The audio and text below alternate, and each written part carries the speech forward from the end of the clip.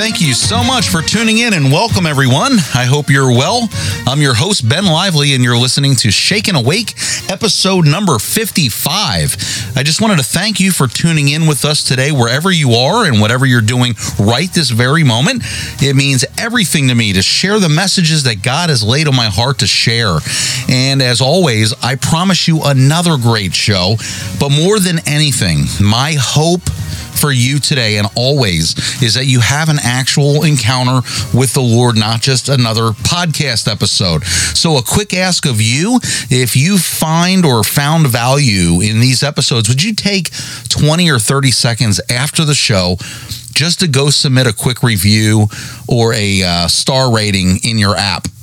This is what the potential listeners look for when they decide whether to give the show a listen or not. Just confirmation. Would you do that for me if and only if you find value in these episodes? And for those of you that have done so already, I sincerely cannot thank you enough. So without further delay, let's get ready to invite God in with us right here, right now, and allow him to speak directly to your hearts and minds. So today's topic is on avoiding your cruise control Christianity. You know, I heard my pastor use this term the other Sunday, and it immediately rung out loudly, and it stuck. I immediately just wrote it down, and I was determined to look into this further, for the name really said it all. At least to me it did. And usually when I get this certain feeling, it's the Holy Spirit shaking me awake and telling me to listen up. And I knew it was him. So my pastor kept on preaching, but didn't really get into any detail or elaborate on the phrase. So that's what I set out to do. Define it, then teach on it or talk about it. And I could feel, and I still do, that it has a prolific meaning to each one of us, especially in the times that we're in. You say, you have to be willing to go with Jesus somewhere that you have never been before to get something that you never had before. Do you understand that? I'll repeat that. You have to be willing to go with Jesus somewhere that you've never been before to get something that you never had before.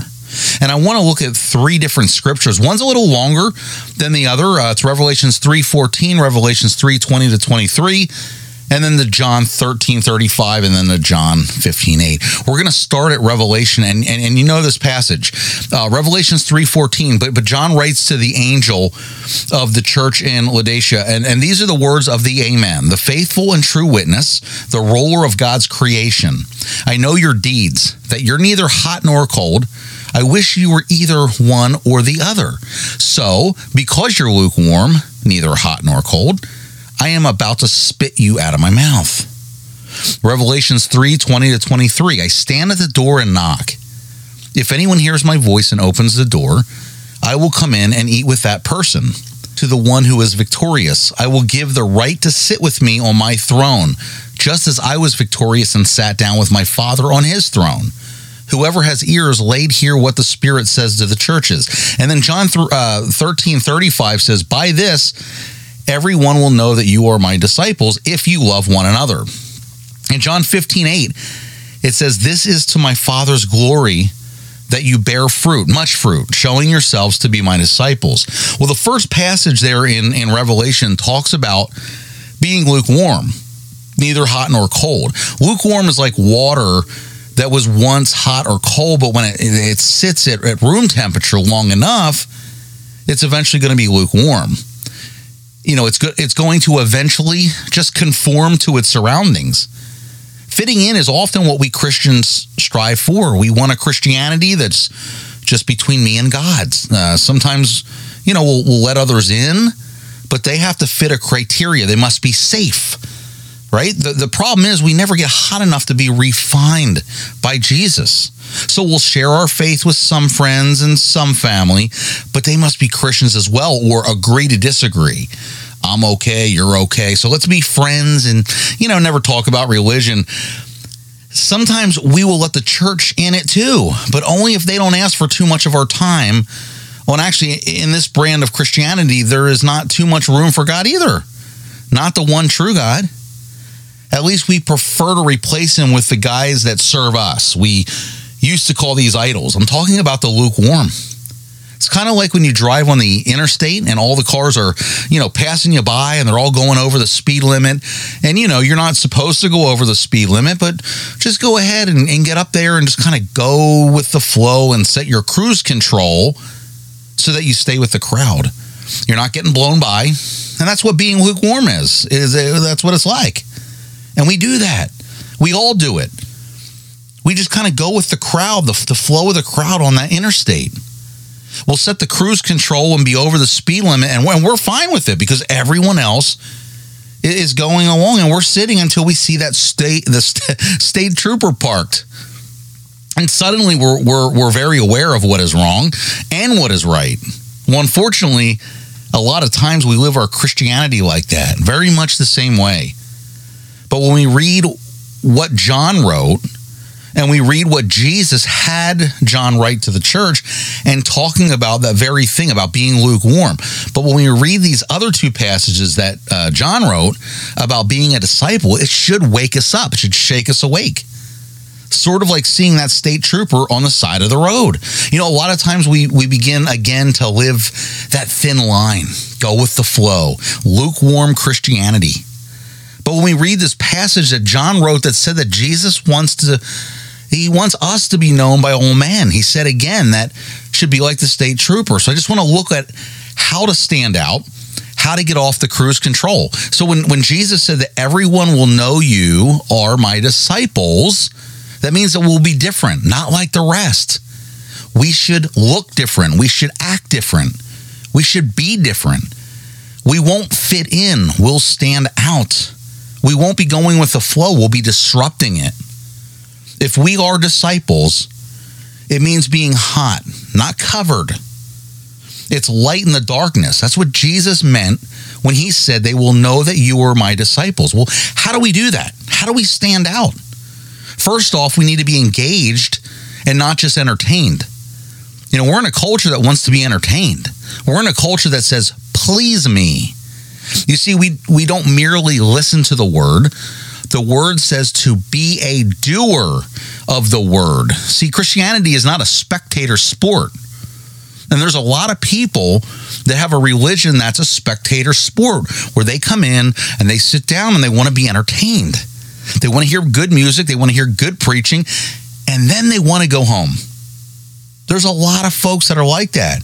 They've got a religion and they do it religiously, but there's no relationship. There's no engagement into what needs to be being done. God does not want us to be simply entertained. He wants us to be engaged. He wants us to be engaged. There's a phrase that I know you've all heard many times that says, what happens in Vegas stays in Vegas. I know you've all heard that, but unfortunately, there's a lot of people that live their lives with a view that what happens in church stays in church. They don't take it home.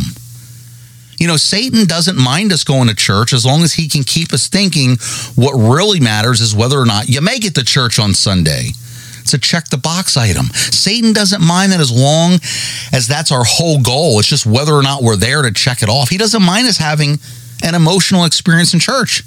He doesn't mind you seeing or feeling inspired by the service as long as you don't take it with you. There's no problem. Satan doesn't mind you getting emotional. He doesn't mind you having an inspirational moment in church. As long as you walk out the door and leave it there, he's good with that. Go ahead. Go back and do it again next week, because we're not making any headway when we do that. We're just being entertained. And Jesus quoted Isaiah when he said, these people honor me with their lips, but their hearts are far from me. So it's a matter of the heart. If we're going to be the disciple that he wants us to be, our heart has to be in the right place. And the proof, he said, that we're Christians is that we live our lives. Our lives have been changed. And if our lives have been changed, then we're doing as Christians. We're living and doing. What would you do? We have to move. And I know I'm preaching to the choir here. We've got to move from being church members to being disciples for Jesus Christ. And there's a lot of folks that don't have a clue what that means. But that's what we have to do. That's what we have to strive to do. We have to lead others to do that. You know, during World War II, King Jordan of England worked in a factory run, and he did so because he wanted to get involved in a physical way and a cause that he knew needed to succeed. So he not only spoke words of encouragement to his subjects, but he got involved in a very tangible way. We're now seeing that happen and unfold right in front of our eyes all around the world. Right now with the Ukraine president fighting on the front lines. He not only said what he believed to be important during the war effort, he did something about it. That's what Jesus was talking about in Matthew 5:3 when he said, these people give me lip service, but their hearts are far from me. We need to be engaged, which means we need to be active in what's going on. It's not coming to be entertained, but coming to be a part of worship, being a part of what's going on, being engaged in ministry, being actively seeking opportunities to share the gospel. That is where the discipleship comes. And that's what Jesus said. They will know this. They're going to know that you are one of my disciples because you love one another. And people who really love each other, they enjoy being together. And they want to do for each other. They don't want to be done for. They don't want someone just to do it for them all the time. They want to be doing things for that person that they love. And if we love each other as disciples, then we want to be ministering to each other. And people who look at us should say, there's something different. There's something different. Those people have something different. We need to be engaged and not just entertained. The next thing he said was about being loved, about loving each other. That's number 2, being loving and not lazy. He said loving will set us apart. So as Christians, love is an action word in this passage, and it implies that we're doing something. We're doing something. We're loving. When he says you will love each other, it's an action word. If we really love one another, we'll be serving one another. And that looks totally different than the world outside, because the world we live in, again, wants to be served. But if we really love each other as Christians, as disciples, then we are wanting to serve and not be served. Jesus said, I came to serve, not to be served. I didn't come for people to tell me how good I am.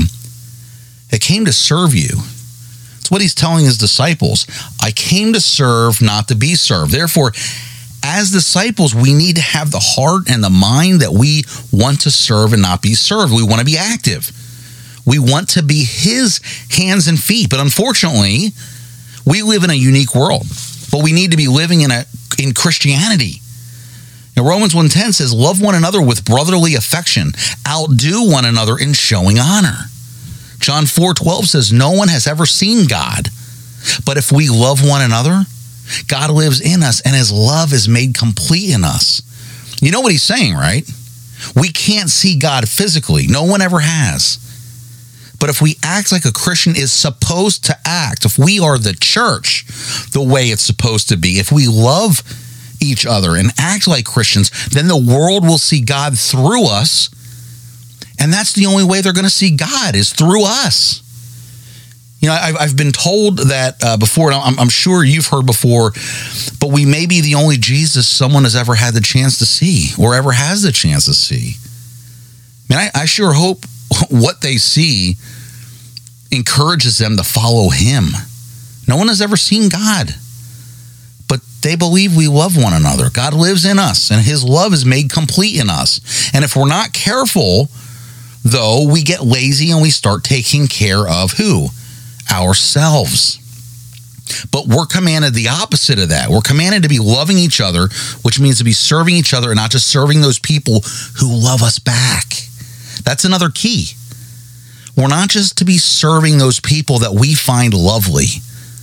We're not loving those people that we find lovely and who, reciprocate our love. People love others, but do not seek to love others as much as they love themselves. Their love of others is typically focused on those who love them in return, like family, right? Family, friends, other people they know and connect with. There's little love left over for those who cannot love them back.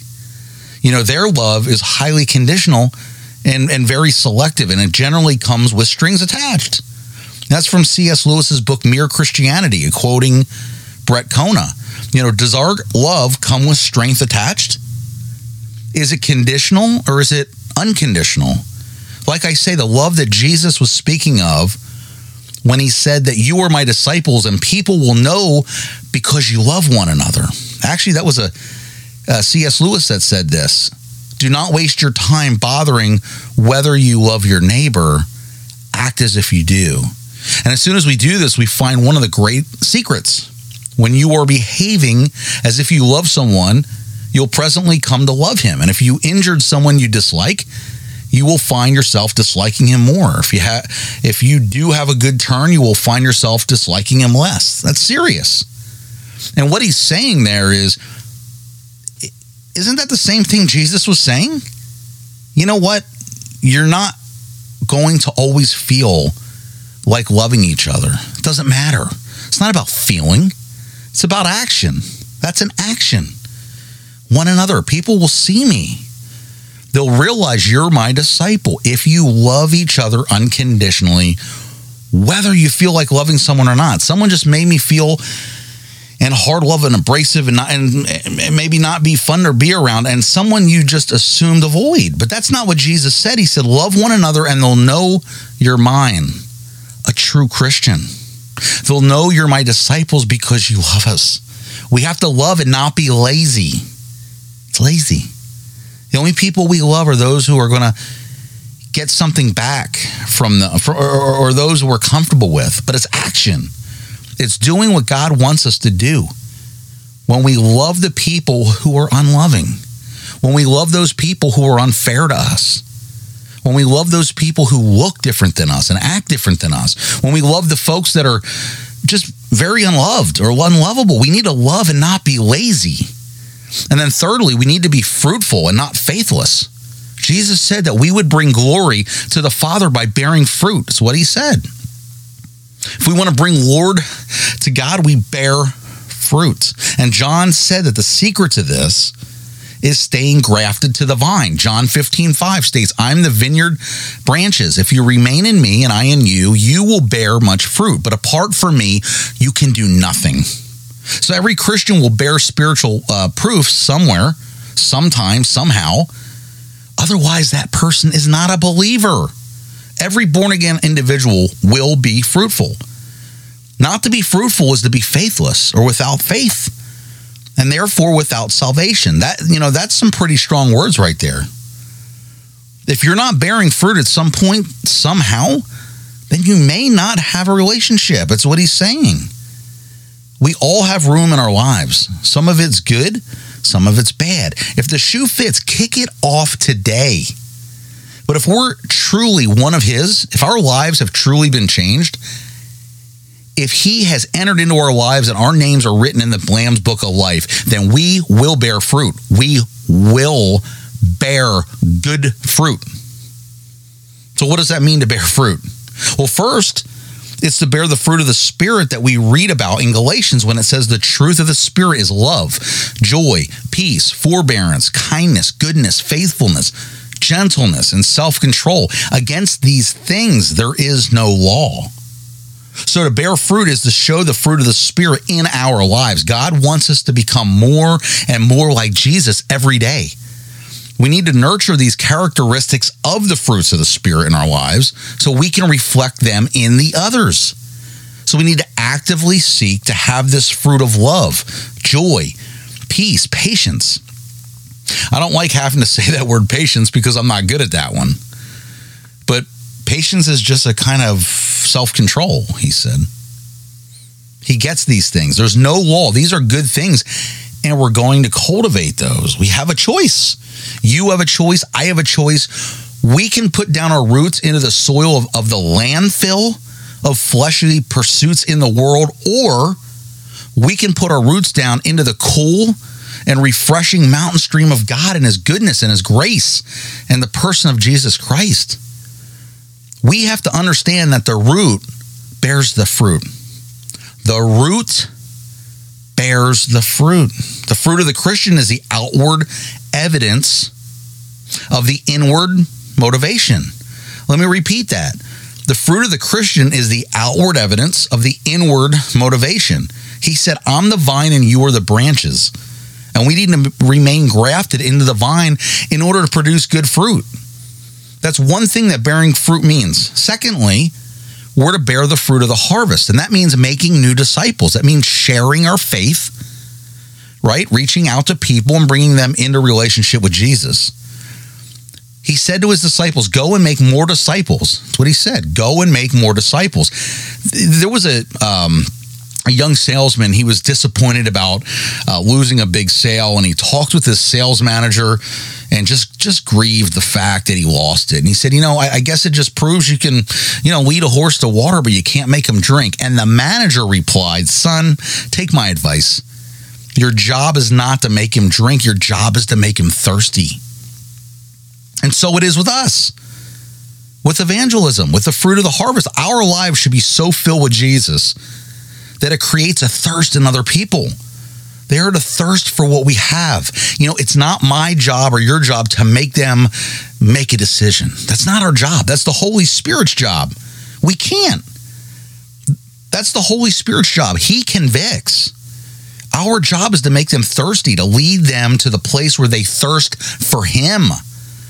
And the best way to do that is through our life, the way we live our lives, and just the reflection that we have of Christ in our lives. We need to bear the fruit of the Spirit. We need to bear the fruit of the harvest, and then we should bear the fruit of the ministry and service. God wants us to discover and develop our gifts and then use them to bless others. That goes back to loving one another. Do you want to stand out? Then step down and be a servant is what Jesus commanded. That's what stands out. The person is willing to serve. Mark 10:45. This is a New Living Translation, but Jesus said, "For even I, the Son of Man, came here not to be served, but to serve others and to give my life as a ransom for me." So the real question is, do you want to stand out? Do you want to look different, or you just want to put it on cruise control and blend in with everyone else? That's the question we have to ask ourselves. That's the question that God is asking us. Do you want to look different? Do you want to glorify me? Do you want to lead others to me through your life? Or do you just want to look like everyone else and put it on the preachers to do what you're called to do by Jesus? When we choose, because yes, it's a choice by free will to place our lives on and our Christianity on cruise control, we're ignoring the very word of God.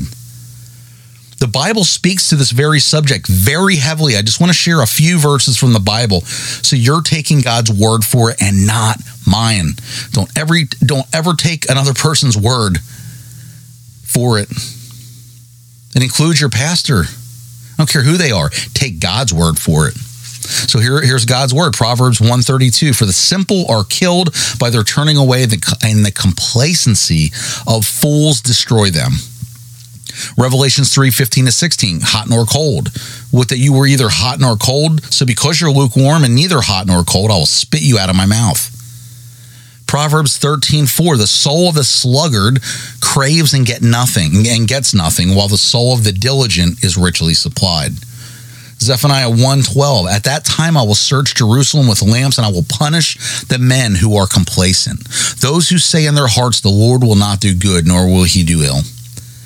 2 Kings 19:28, because you have raged against me and your complacency has come into my ears, I will put my hook in your nose and my bit in your mouth, and I will turn you back on the way by which you came. Wow.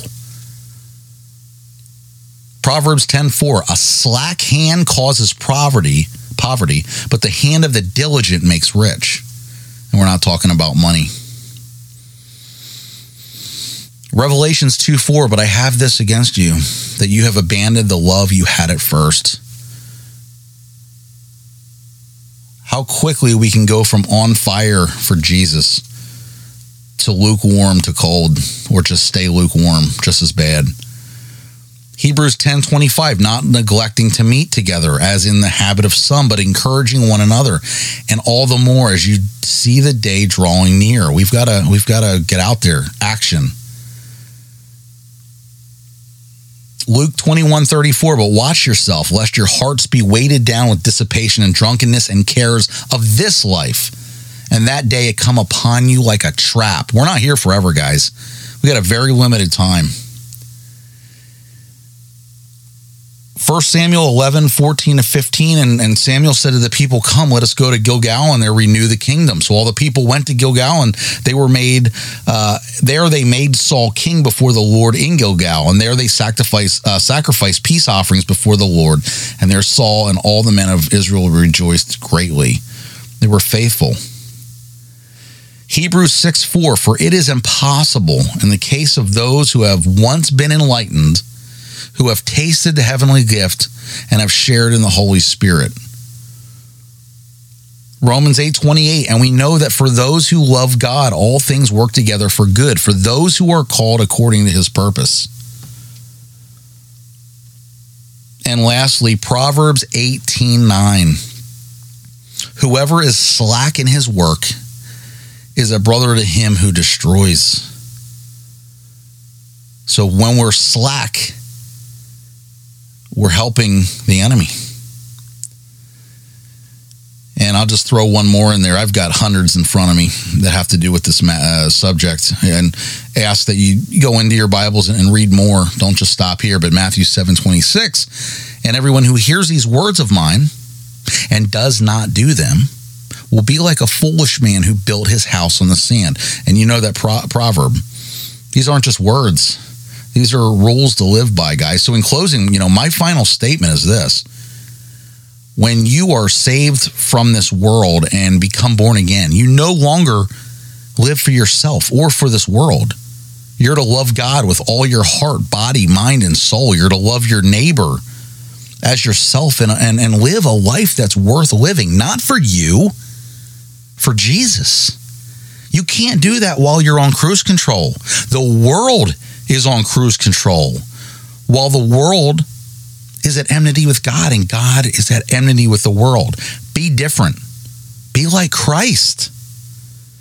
So my final question to you is this. Are you living life for Jesus by your actions? Or are you in that same car you've always been in with the cruise control on? If so, when will you take it off cruise control and start living according to how God commanded you and I and us to live as Christians? So before we end today's show, I just wanted to thank you all again for tuning in, and I hope you were touched by today's message in Scripture. If you'd like to reach out to me, please call me directly at 407-493-3208. You can email me at ben@shaken-awake.com or check out the show at shaken-awake.com. So next week, tune in next Sunday or whenever you're able as we discuss, does an atheist have greater belief and faith than you? Next week's episode is another powerful and do not miss episode. Thank you all for joining. And until next time and next week, take great care of yourself and each other. And God bless you all.